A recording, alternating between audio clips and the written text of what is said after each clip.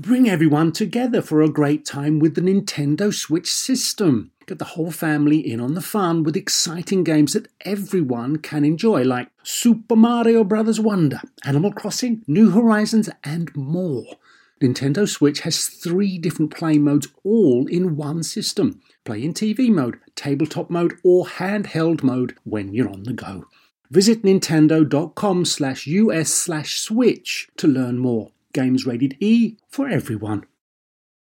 Apple Card is the perfect cashback rewards credit card. You earn up to 3% daily cash on every purchase, every day. That's 3% on your favorite products at Apple, 2% on all other Apple Card with Apple Pay purchases, and 1% on anything you buy with your titanium Apple Card or virtual card number. Visit apple.co/card calculator to see how much you can earn. Apple Card issued by Goldman Sachs Bank USA, Salt Lake City branch. Subject to credit approval. Terms apply. Watch and listen to commercial-free episodes of Star Talk on Star Talk Plus. Sign up at patreon.com/Star Talk Radio.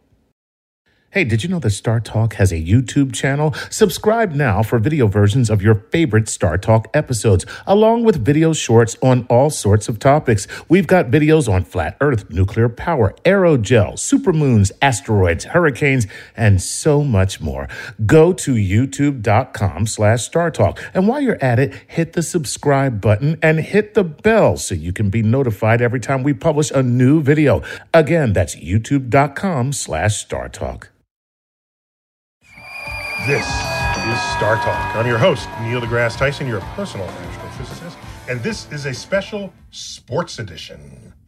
We have with us, as my co-host, the dynamic duo from Playing with Science, Gary O'Reilly. Hey. Chuck Nice. Hey. The 2 co-hosts of that esteemed show. Thank you. And who did you bring into my office today? Well, it's quite simple, really. Today, our guest joins us from Mount Olympus. Yep, he is a god. Some say that he refused the lead in the Fast and the Furious movie franchise because they were just too damn slow. And when posing for his portrait in the National Portrait Gallery, all they got was a blur. Nice. I see what you did there. Did you? Yeah, Thank you. Exactly. He's actually the only man in history to win a Formula One championship, an Indy championship, NASCAR at Daytona championship, and he is voted driver of the 20th century. Okay, so there you go, man. I don't think it gets much better than that. I don't think it does. Yeah. He is a national treasure, both here in the US and in Italy. He is the man, the living legend. He is Mario Andretti. He is. I give him an applause. All right, yeah. Mario. For sure. Wow, how do we live up to that? You already have. That's the We're done. Okay, thank you very much. You're welcome. All right, let's step back and explore some of your early life. If I'm not mistaken, as an 8-year-old, you find yourself in a refugee camp in Italy? Unbelievable. Well, yes, indeed, unbelievable to some degree because we were refugees in our own country. Wow. Because actually the territory where I was born, which is the peninsula of Istria on the eastern side and the northern side of the Adriatic, was occupied by Yugoslavia after the war. You know, Italy obviously lost the war. And so that became communist occupied country under hardline communism, and there was a choice for all the inhabitants of the area to remain and succumb to communism or leave to maintain the Italian citizenship and leave everything behind, everything that you own. You just you were allowed, given a lorry, a truck. To put whatever belongings you could just transport with that, and leave, and then so we were transported to what they call a displacement camp in Udine, which is on the other side of Trieste. That's all. How it nice! Is. It wasn't a concentration camp. No, it was a displacement camp. Which after there you were displaced to another area in Italy, wherever a city where they would absorb, say 1,200, 1,500. Because there were, I think it was estimated somewhere around close to 190,000 inhabitants of that area that wanted to leave, that left, actually. This is part of the fallout of the Second World War that I don't think they teach us in our schoolrooms. No. You know, No. Well, all the edge work of what's going on from the Soviet Union. What did they get? What did the winners and losers get? Right. Yeah. Yeah, the only thing you learn in American schools about World War II is it ended with USA, USA. Yeah, that's basically. well, not only talk about teaching, actually the government was not really learning exactly telling anyone that we are refugees, we're Italians, from a land that was lost. They were actually ashamed of the fact that they lost that territory. So we arrived in the city. We spent where we wound up was in Lucca, in Tuscany, beautiful city, and so basically we were like there was somewhere like 1,200 people in one building that used to be an old monastery and all of that, and again, under basic, fairly primitive conditions. But nevertheless, no one knew in the area what we were. Well, what are we, gypsies? Were we what? So it took a long time for people, to realize, What age are you at this point? 8. 8. 8 years Yeah. old. Where did you know you had a passion for racing, for driving, for motorsport? About 8.5. There's a story that you used to Well, run after around the that- kitchen with a frying pan acting as a steering wheel. Yeah, Is that yeah. true? Indeed, exactly, and in fact, that man a car. I have a twin brother, Aldo. All right. And he and I obviously had the same passion, and one day one would be the driver and the other would be the car. The guy that was the car was holding the lid, on the knob, and the other guy was steering. So you're backing up. So the way you're steering, you're just actually learning how to drive, right? And you hope you don't run into furniture, But there was something, I don't know why, still to this day, what really drew me into that, to motor racing and to be fascinated with something like that was the furthest thing from the makeup of our family, quite honestly. You find yourself in the USA in 1955. Your twin brother Aldo and you sneak out. You rebuild cars and go dirt racing. Yes. What did your mother and father think? That's the point. We obviously, when we arrived to America, we found out there's a racetrack right in the town where I still live today. And What town was that? In Nazareth, Pennsylvania. Nazareth, Pennsylvania. Yes. And anyway, and so 2 years after we arrived, we started building a car that we planned to race there by the time we were 21. So we had plenty of time, but the car was finished when we were 19, 2 years later.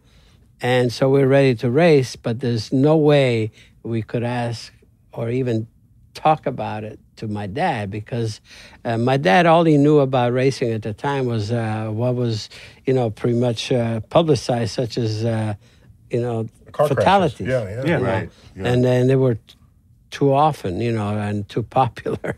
And so basically, he thought there was something crazy. He did not understand or care about the sport, but we already had the burning passion, that was inside of us. And we were going to do this regardless. So the bottom line is we did the whole first season without my dad knowing. Now, my mother, who was a kick in it, she was really, Yep. she was much different. She was basically, but she was caught in the middle. So she didn't know directly, but mothers, they sense things. Oh, yeah. They knew something was going on. So she sort of stayed quiet behind. But we were winning some races. Actually, my brother won the very first race, and so did I, that we competed in on a local level.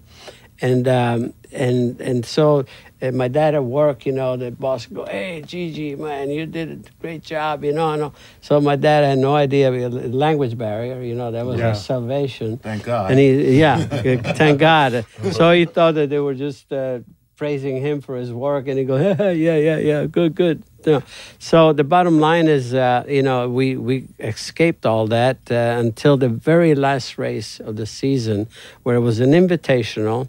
You had to be third in points within tracks of 150-mile radius to be invited at Hatfield, Pennsylvania for the last races. So we both actually were eligible for that. Mm-hmm. And so I got a ride with somebody else, and Aldo drove our car, which was, that was a modified race. Our car was a Sportsman, so it was not as powerful, but it was still a fast one.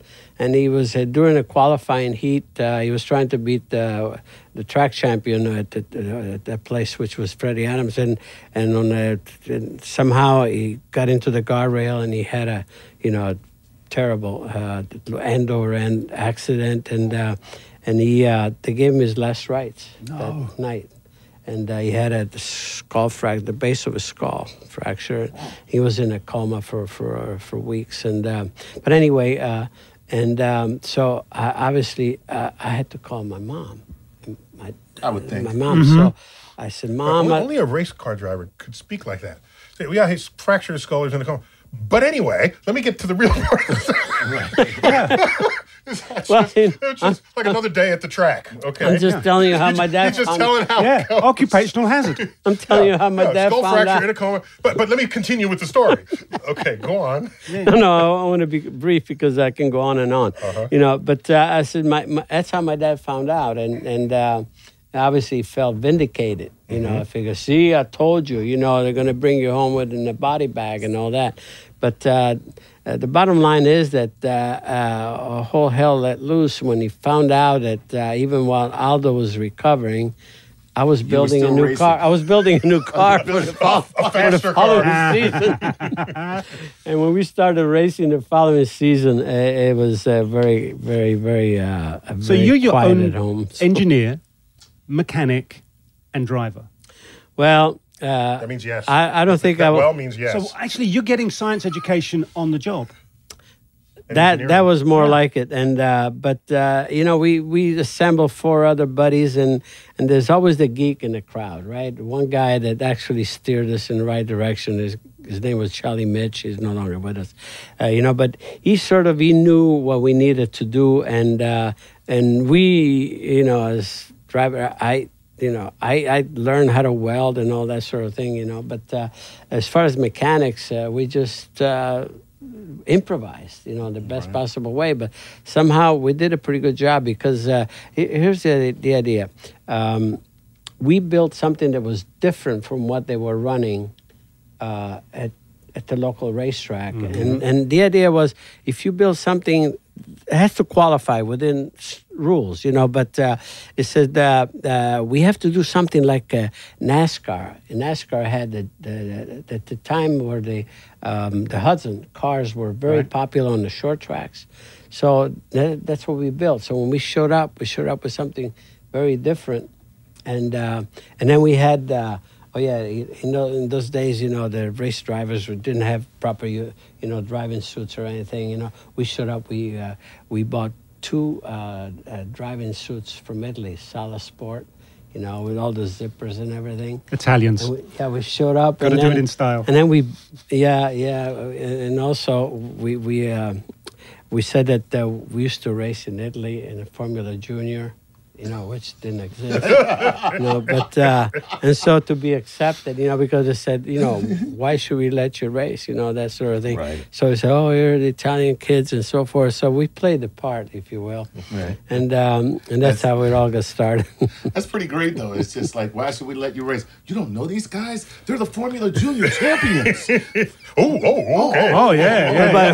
Then it must be good. I'm so sorry, we didn't know. By the way, that one haunted us for a while. So let's jump forward a little bit. You've got your smarts in engineering now. You're learning how to handle a car. You end up moving into a bigger deal, and Holman Moody, which is NASCAR. That must have been a whole new ballgame for you.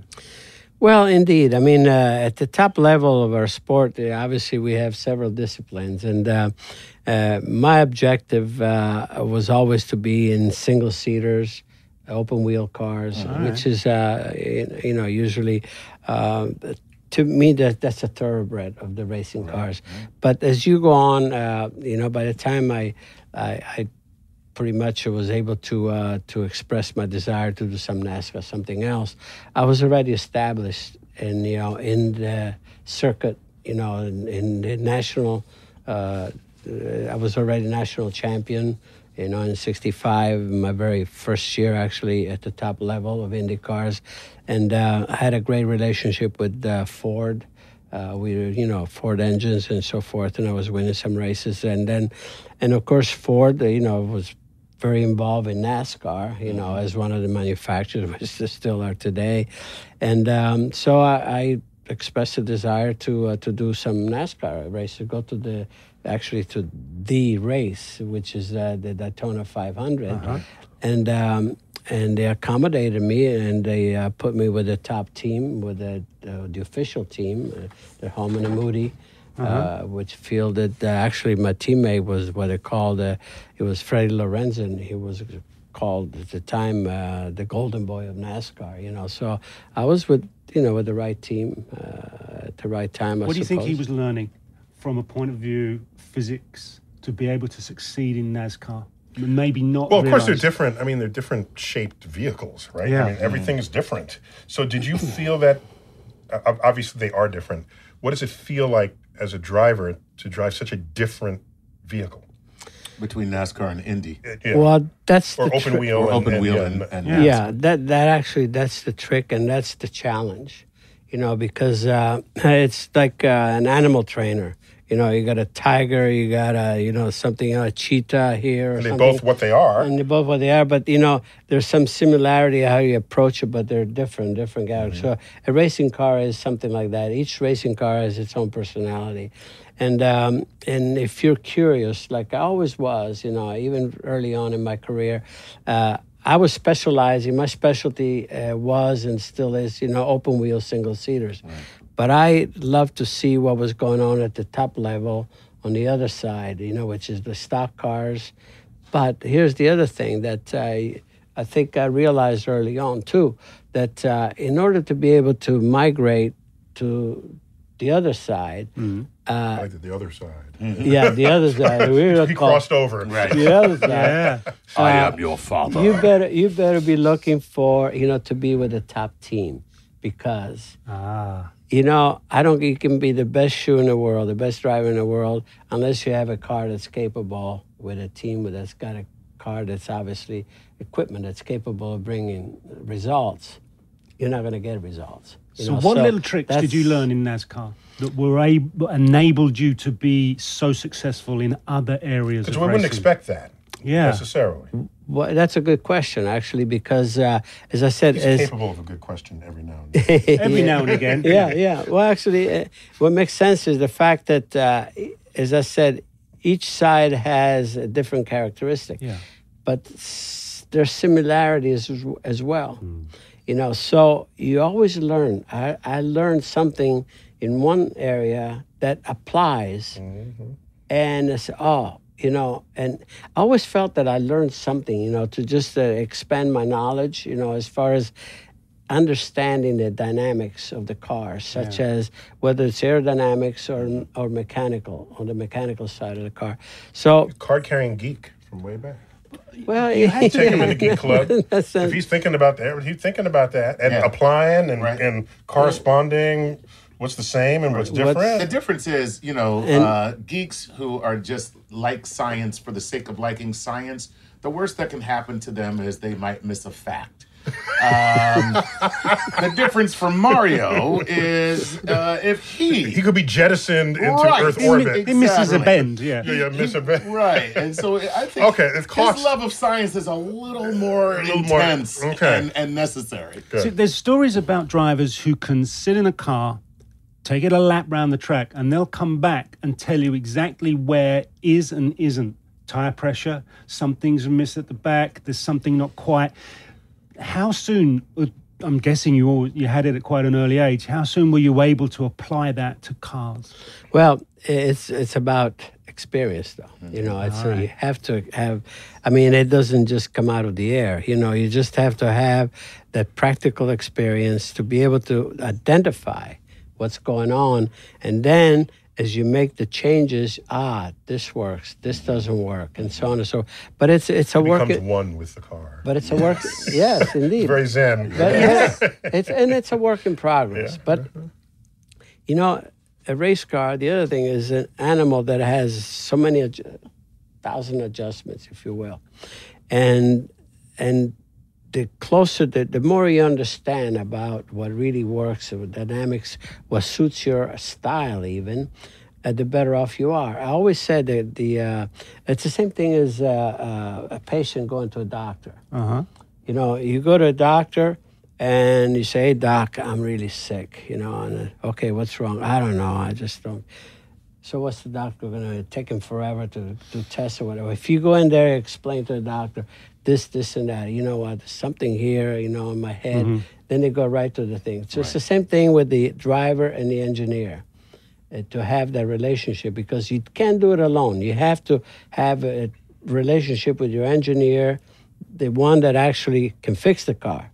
Yes. And the closest he understands the way you're expressing yourself, the better off you're going to be. You are the engineer's access to the performance of the car. Exactly. Right. Exactly. And now I know why my Whether you're a family vacation traveler, business tripper, or long weekend adventurer, Choice Hotels has a stay for any you. And that's good, because there are a lot of me's. Choice Hotels has over 7,400 locations and 22 brands, including Comfort Hotels, Radisson Hotels, and Cambria Hotels. Get the best value for your money when you book with Choice Hotels. Cambria Hotels feature locally inspired hotel bars with specialty cocktails and downtown locations in the center of it all. Hey, that's me. Radisson Hotels have flexible workspaces to get the most of your business travel and on-site restaurants.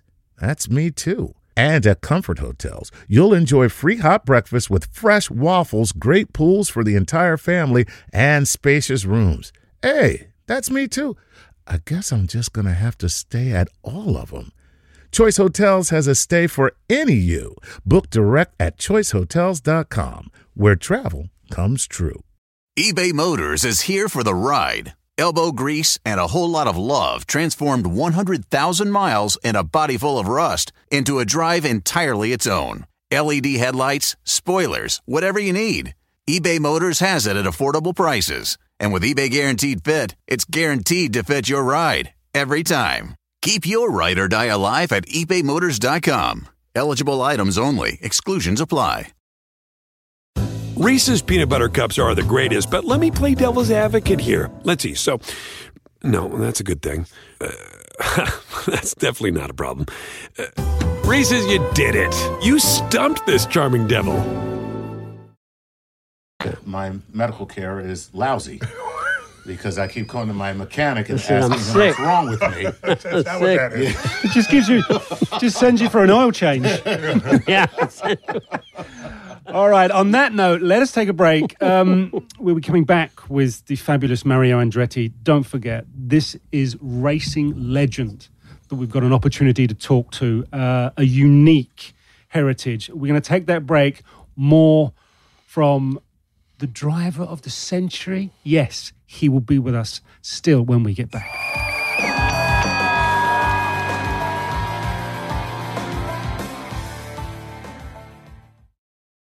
Over 300 people have been guests on Star Talk. Find your faves or discover new comedians and experts at StarTalkRadio.net. Search for a person and find every episode they've ever been on. Again, that's every comic co-host, science expert, and celebrity guest. Search them all at StarTalkRadio.net. We're back. Star Talk, Sports Edition. This one from a special part of the Sportiverse. Brought to you by my special co-hosts from Playing with Science. Yeah. Gary O'Reilly, Chuck Nice. That's right, sir. And look what you found walking around outside in the street. I know. Aimlessly. Aimlessly. Like We the guy snatched him from the street. Yeah. Pulled him in. Mario Andretti, Only in New York. only in New York. So before the break, we were speaking about driver of the century. Mario Andretti. driver of the century. I didn't know that was a thing. And now, of course, it's him. Who else would that be? But we've only got so far. You've emerged out of dirt track racing into Indy, into the NASCAR scene. You're beginning to establish yourself. But as you said already, This is the 60s and 70s. no, we're still in the 60s. Still in the 60s. Oh, yeah. And so the open-wheeled racing, you said, your passion. And if you want to race open-wheeled, there's only one place to go. You come back to Europe. Not an easy place to come to because there's only so many rides, there's only so many teams. You find yourself at Lotus. Colin Chapman is the guy in charge. We've had world champions before you in the likes of Jim Clark. But at this time in 1968, there's a special thing happening at Lotus. Would you please explain to us what that exactly is? Well, here's 1968 is when I go back. In 1965, when Jim Clark won Indianapolis, I finished third, and I was Rookie of the Year, which is actually something that it's a title that you can only achieve once, you know, the first time. And but it's got some some importance to it, you know. And anyway, at the banquet after everything, and we're saying our goodbyes, I said to Colin, I said, Colin, someday I would like to do Formula One. And Colin says, Mario, he says, whenever you think you're ready, you call me. Ooh, wow. And that's when the call came in 1968, 3 years later. And he said, right. We all should have someone like that in our lives. When Yeah. you're ready, call me. Yeah. Yeah. Or even just call me. Anybody. I'll take Yeah, I'll take that. I'll just anybody. take somebody saying, hey, man, call me. But he took the call. He accepted the call. 3 years later, okay, 1968. Now, can you imagine actually, you know, as a kid dreaming? Because my ultimate dream was also, you know, to devote part of my career to Formula. I had a great career going here in the United States, you know, but Get it made in the shade here. But I you know, Formula One was always in the back of my mind and all of that. So I says, at a certain time, when I feel that I'm ready, okay. And Colin was there, you know, and it was amazing because, you know, obviously here again, one of the top teams, you know that you would have equipment So they can slot you. And Yeah, he said, otherwise I it would will. have been possible. Yeah, he said, I will enter the third car, which he did, of course. Ooh. And, you know, Graham Hill was one of the drivers at the Another time. world champion. Yeah, but anyway, so my debut at the U.S. Grand Prix at Watkins Glen, I was on pole. And You took pole in your first pole in race? my first race. Wow. So I'm interested to know what made you know you were ready, because that is something that people can benefit from. You know, you never want to go too early. Chuck, that's actually another good question here, because the reason I said I like to do it, and when he said when you're ready, because in Indy cars at the time, the primary action was basically on oval tracks, so there wasn't a lot of road racing, and and little by little in that series they started introducing some road races, but. Here again, with the relationship I had with Ford, Ford was embarking in the new Le Mans program. They're doing a film about that. It's coming on, you know. I think right now. And Ford wants to beat Ferrari at LeAns. And Everybody wants to beat Ferrari. Yes, indeed. And there was a gigantic program that offered a lot of seat time, you know. And I offered my service. I says, I want to be at every test. And we should do some 24-hour tests, you know, like actually straight 24 hours, you know, with the two drivers alternating back and forth. Le Mans is a 24-hour race. Yeah, exactly. So this is part of you know, it. so, you know, and that was golden for me, because and I befriended especially Bruce McLaren. He and I became really very good friends. Who is part of McLaren race team right now? McLaren racing team, of course. And he was McLaren, of that expensive McLaren car. There's like 6 of them in the world or something, and every billionaire owns one. Is that the one? That's Okay, just checking. That's their heritage. No, That's where they go back. Just millionaire. That's all. That's all. Mario, don't tell me you have one. I don't even know if Jay Leno has one of those.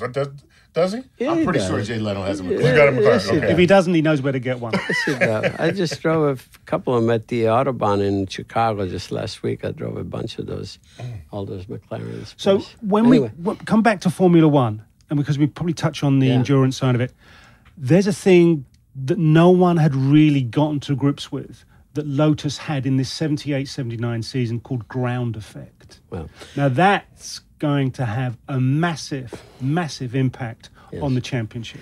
yes, indeed. And actually, all of this came about just at the end of the 76 season, which obviously I was part of. And the best part is also we won the last race in Japan.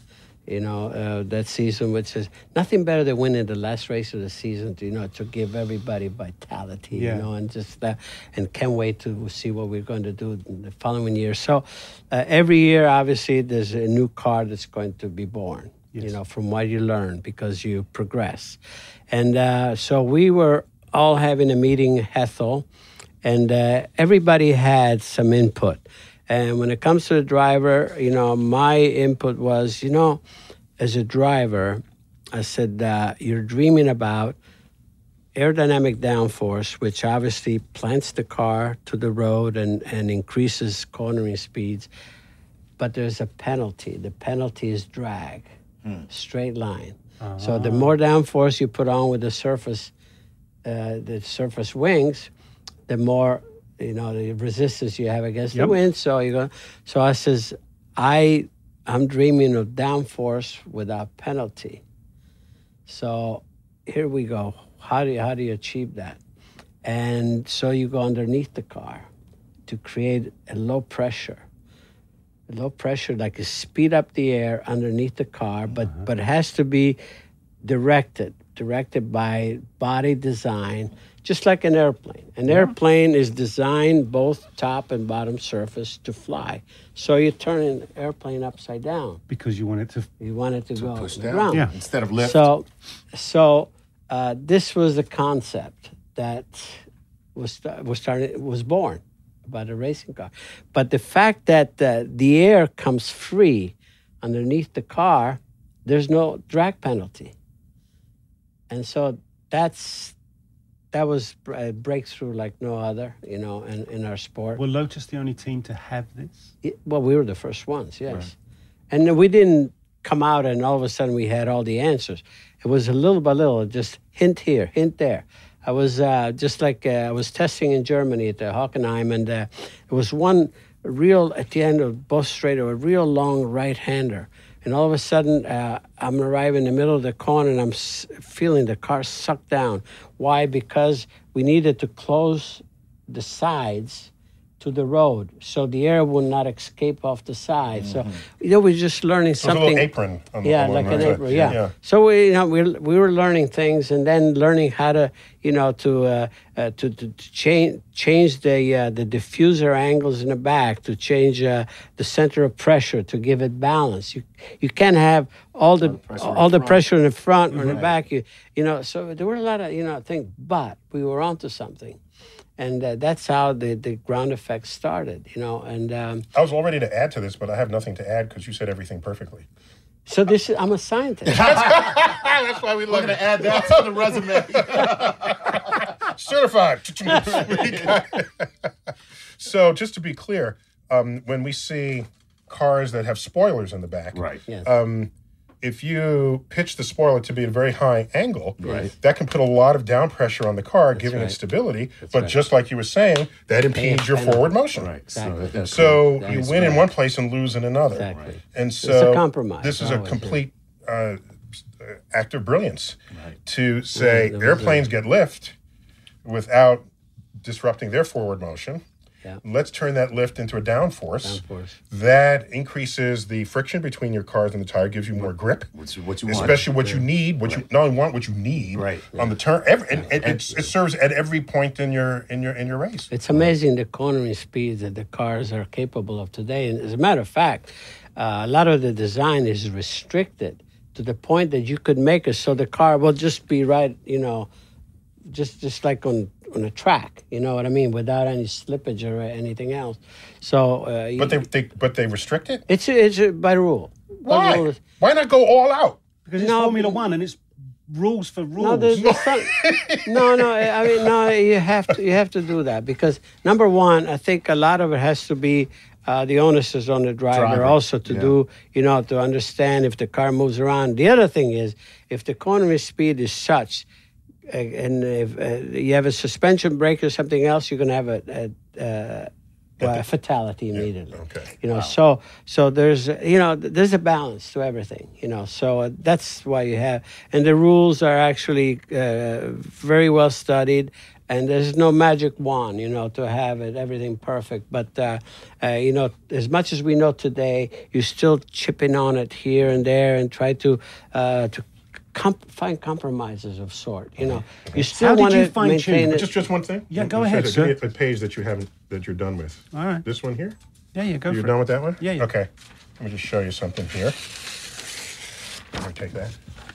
With pleasure. For everyone's listening, Neil is just ripped a strip of paper. He's just ripped everything up. I forgot. Many will hear us only on audio. On audio. Yeah, I just ripped a sheet of paper, and now I'm holding the paper up from one edge, and it's drooping over the side of my finger. So I'm going to blow over the top of it. Okay. And I'm going to have fast-moving air above. Over the top. And you would think it would keep the paper pressed down. Right. But in fact... It lifts the paper up. It lifts the paper up. To the point where it's almost... So that if I invert that and put it down, it'll put pressure. Right. It adds to the pressure. So this is just a little strip of paper way to demonstrate a Bernoulli principle. I just learned something. You didn't know about that? I just learned something. Good. Now you can do this with your grandkids and stuff. Now you're an even better scientist. Kids, this is what I've been doing my whole life. You just blow across the top of the page and it lifts itself up. That has lower pressure, higher pressure on the other side. There you go. That's it. There you go. Yeah. So when you're racing... That's the point. That's exactly it. I wish I would have known that at the time. Just to explain it. Well, this is the value of sort of the cross-pollination of science, of engineering, of fields. Because it's all aerodynamics, fluid dynamics is all the same thing. Exactly. Yeah. It is. So your racing style obviously suited this ground effect development because this is the season you go on to win the Formula One World Championship. Was it a case? But wait a minute, was it you that won it, or was it the ground effect? Both. There you go. Which that brings me to another question. Here's another question. What is the most important element for a win? Is it the machine? Is it the maintenance, meaning the team, or is it the driver? Well, I think the percentage varies depending on the track, what the demands are. But number one, I mean, it's team effort, team with a capital T, number one. Okay. Number two is obviously the preparation because you have to finish a race to be able to win it. Okay. And then number three is the nature of the track. If the track, the layout, the course demands more of the car, in other words, the car contributes 70% and the driver contributes 30% as far as the performance. That means that there's a lot of high speed. The car better be quick, give you all the legs that you need, to be competitive. And then you get the car's just going all out. Yeah, you get to a course where you have a lot of straightaways, and there are, say, go to Monza, for instance, and then go to Monte Carlo. Yep. Monte Carlo, it's 80% driver, 20% car. Right. Monza, it's 70% car, 30% driver. Wow. And those percentages vary everywhere you go, every track. But, bottom line is, will it, at the end of the season, will it be 50-50 perhaps? Everybody has to contribute. But I would say the best driver in the world cannot win unless the car is capable. Wow. So it's and these developments. I loved your metaphor where you said each year a new car is born, a new kind of advance. And I don't think most of us are aware that these advances, many of them trickle down into just regular old cars that make us safer or faster or more aerodynamic. Mm-hmm. So it's not just crazy people racing fast. It's a frontier of experimental research. No question. This is why you have the major manufacturers involved in the sport, because there's a sense. It helps them.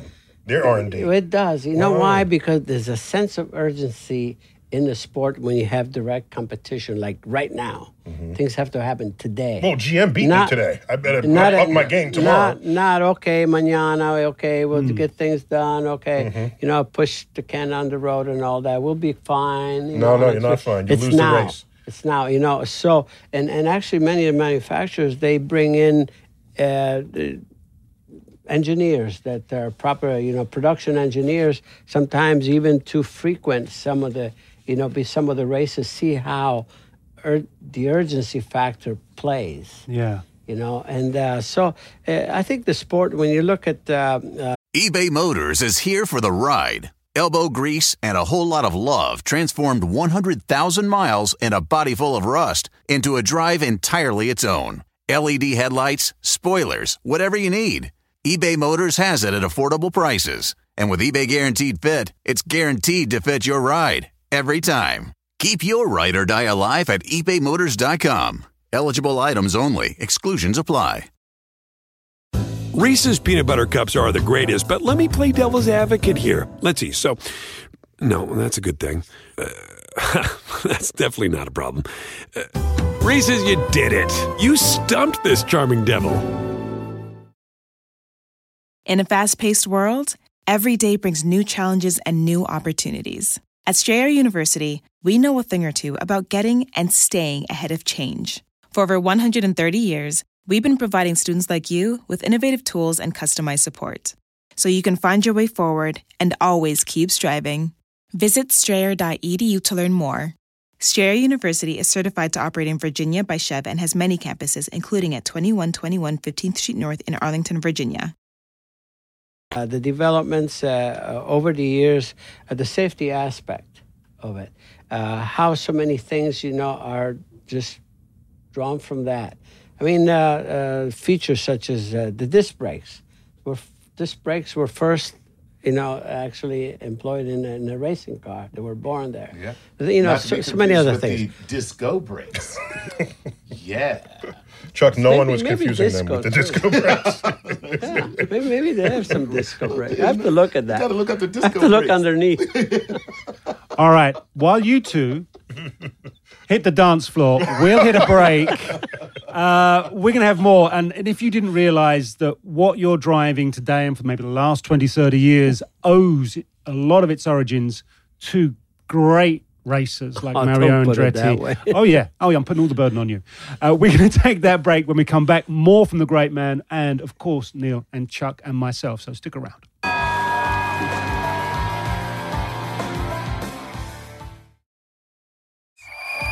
We're back. Star Talk, Sports Edition. We're talking about race car driving in the Sportiverse with my guest co-hosts, Gary, Chuck, Barbara. That's the Jetsons. Come on now. That's that sounded good. Close enough, ish. I got you on loan temporarily from Playing with Science. Yes, Thanks sir. for joining Star Talk flagship. And of course, we have one of the greatest of all time, if not the greatest driver of all time, Mario Andretti. Racing royalty. Absolutely. The Viceroy of Velocity. I have to ask him, Yes. when did you first learn? Because I was embarrassingly old when I first learned that race car spells race car but in both directions. Oh, I just learned something today. No, are you serious? I didn't know that. Yes, Race car is a palindrome? Yes, it is. Oh, yes. Race car. Amy, why didn't you tell me? Look at that. Nobody here knew that? I didn't know that. I was like 80 years old before I found that out. You know what? never, you got to come never more often. too old to learn. You got to come more often. I got to come We more can often. teach each Honest other. to God. So the great thing is, you return to the USA, you are racing for Newman Haas. And the Newman part of that is the Oscar-winning actor Paul Newman. Paul Newman. Now, that for me isn't God, the I big love his deal. spaghetti sauce. Isn't it great? I just had his lemonade the other Did day. you Very really? good. We're Very good back lemonade. to Delicious. food. It takes you a millisecond to get onto the I subject can of always food. turn something Sorry, into but he also liked car racing. He did. Yes. He did. But your son, Michael, joins you as a teammate. And this is the first time in history there's a father and son partnership in IndyCar racing. Just for the 24-hour Le Mans, because you switch off drivers, is that right? No, this this is just an your Just Indy. team, just team, Yeah, racing team. yeah. Two cars. Two cars, Two just cars. a team. So So Okay. team, not yeah. everyone likes their son to follow in their footsteps, but you obviously didn't have a problem. Well, no, because he was racing regardless, with another team and so Sounds on like and so someone. forth. Sounds like someone else we know. Yeah, yes, indeed. In fact, I mean, it was to me, it was obviously the sense of pride to have Michael to be so competitive. We've had also the other son, Jeff. That was also a racing driver, but he was not as fortunate as we were. He had a terrible accident in Indianapolis in '92, and so that pretty much ended his career. But with Michael, for him to become my teammate, he was at the very peak of his career, of course, and we had some really great success as teammates because I'll give you the statistics. We were on podium, top three, as long as he was racing, and 15 times. The two of you. In the top level, and we started on the front row 10 times together. Wow! And we finished first and second 5 times. Wow. So did son let father win? You know what? Once. No, he did. That's amazing. He didn't let me win, but he should have won. And he had a fuel pickup problem, and this was in Portland, 1986. And actually, I nipped him right at the start finish line by like 2 inches, with 7/100ths of a second. But that was a great drive home. And it was very quiet. It was, but I'll tell you what. You can't have road rage against your dad. Wait, it was Father's Day. It was Father's Day. And Michael, he was not happy on the podium. And then somebody said, "Michael, lighten up." He said, "It's Father's Day." Oh, okay. Happy Father's Day, Dad. Happy Father's Day, Dad. Rumble. All right, let's fast forward. Not to dismiss what you achieved, because Michael actually went to Formula One as well, didn't he? Yes. He did. But you now have a 2-seated racing car? Well, yeah. Right now in the present day? I drive for a team that actually fields these cars, which give rides to fans and journalists and just celebrities, if you will. Oh, so this is just one car? It's not like a circuit where there's two... One car with 2 seats. Right, but I'm Yeah, saying, is but that it's a racing circuit, car. A racing car of... No. It's you give rides. On a weekend when there is activity, you got to race. okay. This past weekend, I was at Elkhart Lake, Wisconsin, called Road America, fabulous 4-mile road course, and so I give you rides there. Usually, like I said, a lot of press. They love to have. But what's cool about this is really, I don't know, a better way to showcase our sport, because it's a very non-participant sport, Right, if you will. It's not that you can pick up a tennis racket and then. Good point. I can't do it in my backyard. Right. In the playground. You can only do it on is, Super Mario. and- Right. But it Well, is- not Super Mario Kart. Super Mario Kart. Yeah. Super Mario Kart. and it's hard to That's the explain. same thing, isn't it? It's the same thing. Okay, so we have this racing car with an extra seat. And Donkey Kong So somehow if you- fits in the car So like if everybody you else. show up to the next race, I'll give you a ride. Oh, How's that? and Okay, if I so- ever have a space capsule that Any- I take up any all of the time, you, any of I'll you. give you a seat in the space capsule. Okay. What speed? Well, that's a Mario, good what trade. speeds are we talking about going here?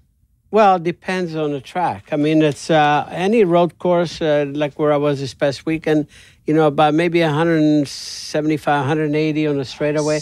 But at Indy, I could give lap times of over 200. I love it. So let me. I got to interject here, just Go on. because I don't know how much more time we have, but I have to ask. cars today are really different from yesterday. I mean, from decades ago, right? In terms of the technology, in terms of the engineering, everything. Is there a point where you said, you know, we're losing the driver here because the technology is taking everything over? Is there an old fogey moment where you said, you know, in my day, it was all about what we could bring to the car. Now it's what the car is bringing to me. Well, yeah, it's another darn good question, actually, because the technology, the way, as much as we know, you could have a car that would be so much easier to drive.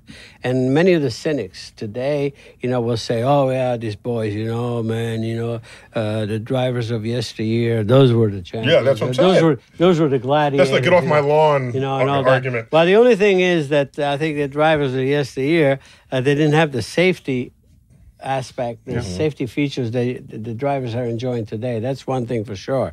But as far as what's the onus on the driver, that's why you have rules in place.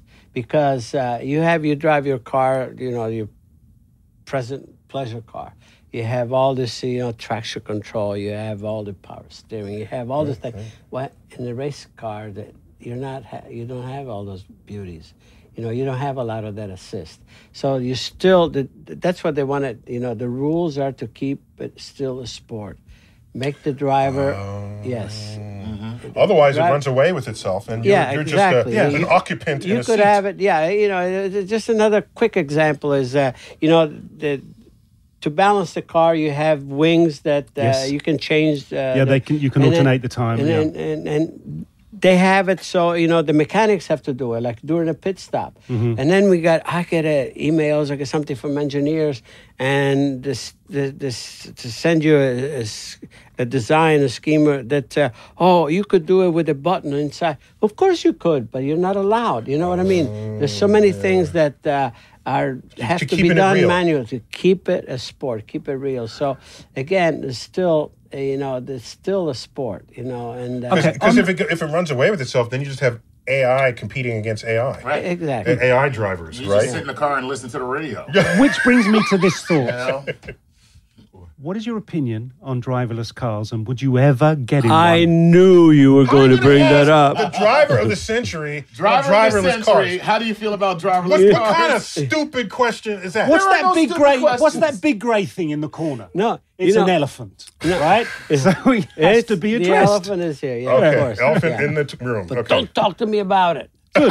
No, Easy I answer. mean it's out there, you know, of course. And can you imagine? That's probably the end of our sport, as we know it. No, I don't agree. I think it's actually going to increase the popularity of your sport because people will be so curious about what it is to drive a car that people who actually drive on the level that you drive will be like gods among us. My kids have no interest in ever driving cars. Right. They're 18 and 22. They can't wait for self-driving cars.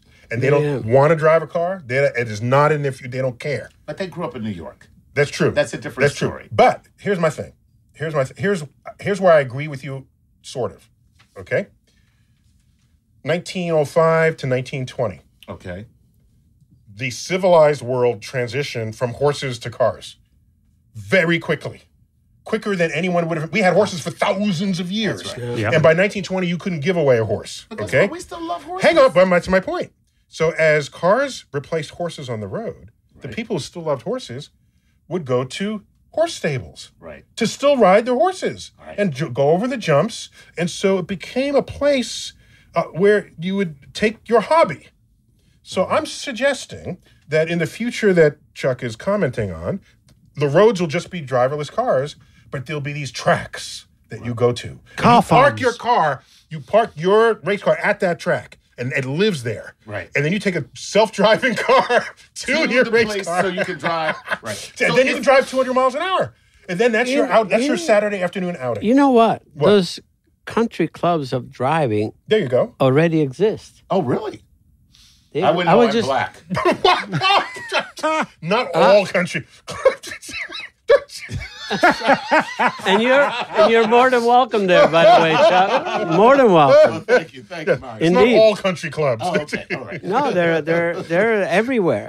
Actually, What's a country club popular. like a car club? It's actually a facility where the beautiful layout of a racetrack, and with all the amenities and the safety features and all of that, and it's organized. You have the corner workers and all the things there at the professional racetrack. But you can go there. You can become a member. You have it's a Lamborghini. You have a Ferrari. You have because so you can bring your own personal car and drive it in a professional track setting. Exactly. Awesome. Exactly. I was just there. Now, how do they feel about me bringing my Toyota Highlander? You can bring anything you like. Actually, you can bring a Yugo if you like. You know But then what you a have to- Yugo is? You know what a Yugo is? here. Well, no, You don't have any Yugos in here? Europe. we used to have Yugos. Oh, you used to? They Yeah. put you on the Yugo track. That's a different track. Oh, right. Yeah. It's a slower track. It's a slower track. Oh, no. Tailwind. No, it's a communist track. The wall at the end. All right, let's look at what you've done after Well, wait, racing. just one thing. Manhattan has a classic car club. So you don't. There's not a racetrack, but you can go rent like a We Lamborghini. were there last week. Oh, you were there, yeah. So it's just to rent it for the weekend Not for the your one date. on the West Side Highway? Yeah, right, yeah. I've been there. Yeah, you look in. I just looked in the window. And I drove a Lamborghini right in where everything was happening. where it's there. It's very Where all cool. they had- It's very cool. everybody was having some drinks at the tables and everything else. I drove right It's a in. tremendous waste of horsepower driving it in Manhattan, Right. but nonetheless, it looks Yeah, good. it- However, I got to tell you this. I would certainly think that I drank too much if I'm sitting having a drink and I see Mario Andretti drive in. I'm like, did that just happen? No, I'm good. Yeah. All right, we got to stop. We've had enough. Put down We've the had drink. enough to- Chuck. Okay, so What? Okay, so let's relate the wine to the cars. Mario, there is a winery in Napa, Andretti Winery, that you are vice chairman of. How on earth do you get involved in the wine business? And how on earth do I get involved with you getting involved? With the one. In the wine business. Well, if you have a weak moment in your life, talk to me. Because that's how I got involved during a weak moment in my life. Okay. And that's why I brought in a chairman, because I didn't want to be the chairman. I didn't want to run. I just wanted to drink the stuff. Oh, right. There you go. But Is it good? we're very proud. Indeed, actually, What are the grapes? we were just. We have several varietals, all the major varietals. Red, We have white, some and Italian- rosé. Got both kinds, Yeah, red yeah. and white. Yeah, we do, and we have the usual varietals. We have Italian varietals and so on and so forth. But and just as recent as last week, this week we were actually considered that one of the top 5 wineries in Napa Valley, which is very well proud. done you. I'm gonna go look this Yeah. up Yeah, again. man. It's really, actually, you up I'm so again. proud. Your phone might ring actually, shortly. It's a nice, it's a quaint, you think it's a quaint, it's a modest little winery, but it's very quaint and it's very relaxing. You can, you don't need an appointment. You arrive there at the tasting room and so on. It's called a And you boutique can have winery. it. That's It's right. a Boutique small winery, yeah. winery. I'm very proud of that. Very actually. good. Very cool. We have a man. great winemaker, and our wines have medaled, and I'm very proud of it. That's fantastic. It's very important, actually. Are we Nothing more surprised? delicate than Neil's going to have to buy a case so that we can check it out. Are we surprised that Mario, former world champion in the NASCAR, his wine's medalled? I heard that. I did are hear we that. are we I surprised? did hear you that. go. I did. Yeah, I we're saw cool. what Well, he- look, that's we it. are out of time. We I saw are what he up. did there. We've Wait. reached the checkered flag. I have to ask one last question. Okay. It is rumored, I want to confirm it since you're sitting next to me, that you once said, if you are in control of your car, you're not in the race. If everything seems under control, you're just not going fast enough. Wow. That there is no greater wisdom No, there is in life Right. than that. Yes. Take that to the bank. Our version of that in science is the day you stop making errors is the day you are no longer on the frontier of discovery. There you go. That's our version of that quote. Makes sense. Mario, fist bump on. Man. Let the record show I just fist bumped Mario Andretti. Right, which counts as a car crash. A nice one. A little. We got to bring this to close. We got to bring this to close. Do it. All right, Mario, thank you. You've been a charming, wonderful host. My pleasure. And we should do this every week. We should. I'll be here. Chuck and Gary, thanks for coming on loan from Playing with Science. You're welcome. We've had the honor of being with Mario and your good self. Star Talk's flagship. And I've been your host, Neil deGrasse Tyson. You're a personal astrophysicist. And as always, I bid you to keep looking up.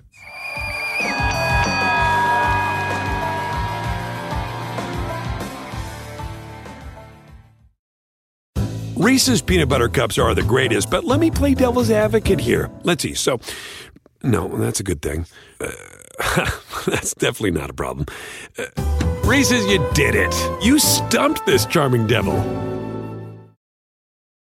In a fast-paced world, every day brings new challenges and new opportunities. At Strayer University, we know a thing or two about getting and staying ahead of change. For over 130 years, we've been providing students like you with innovative tools and customized support, so you can find your way forward and always keep striving.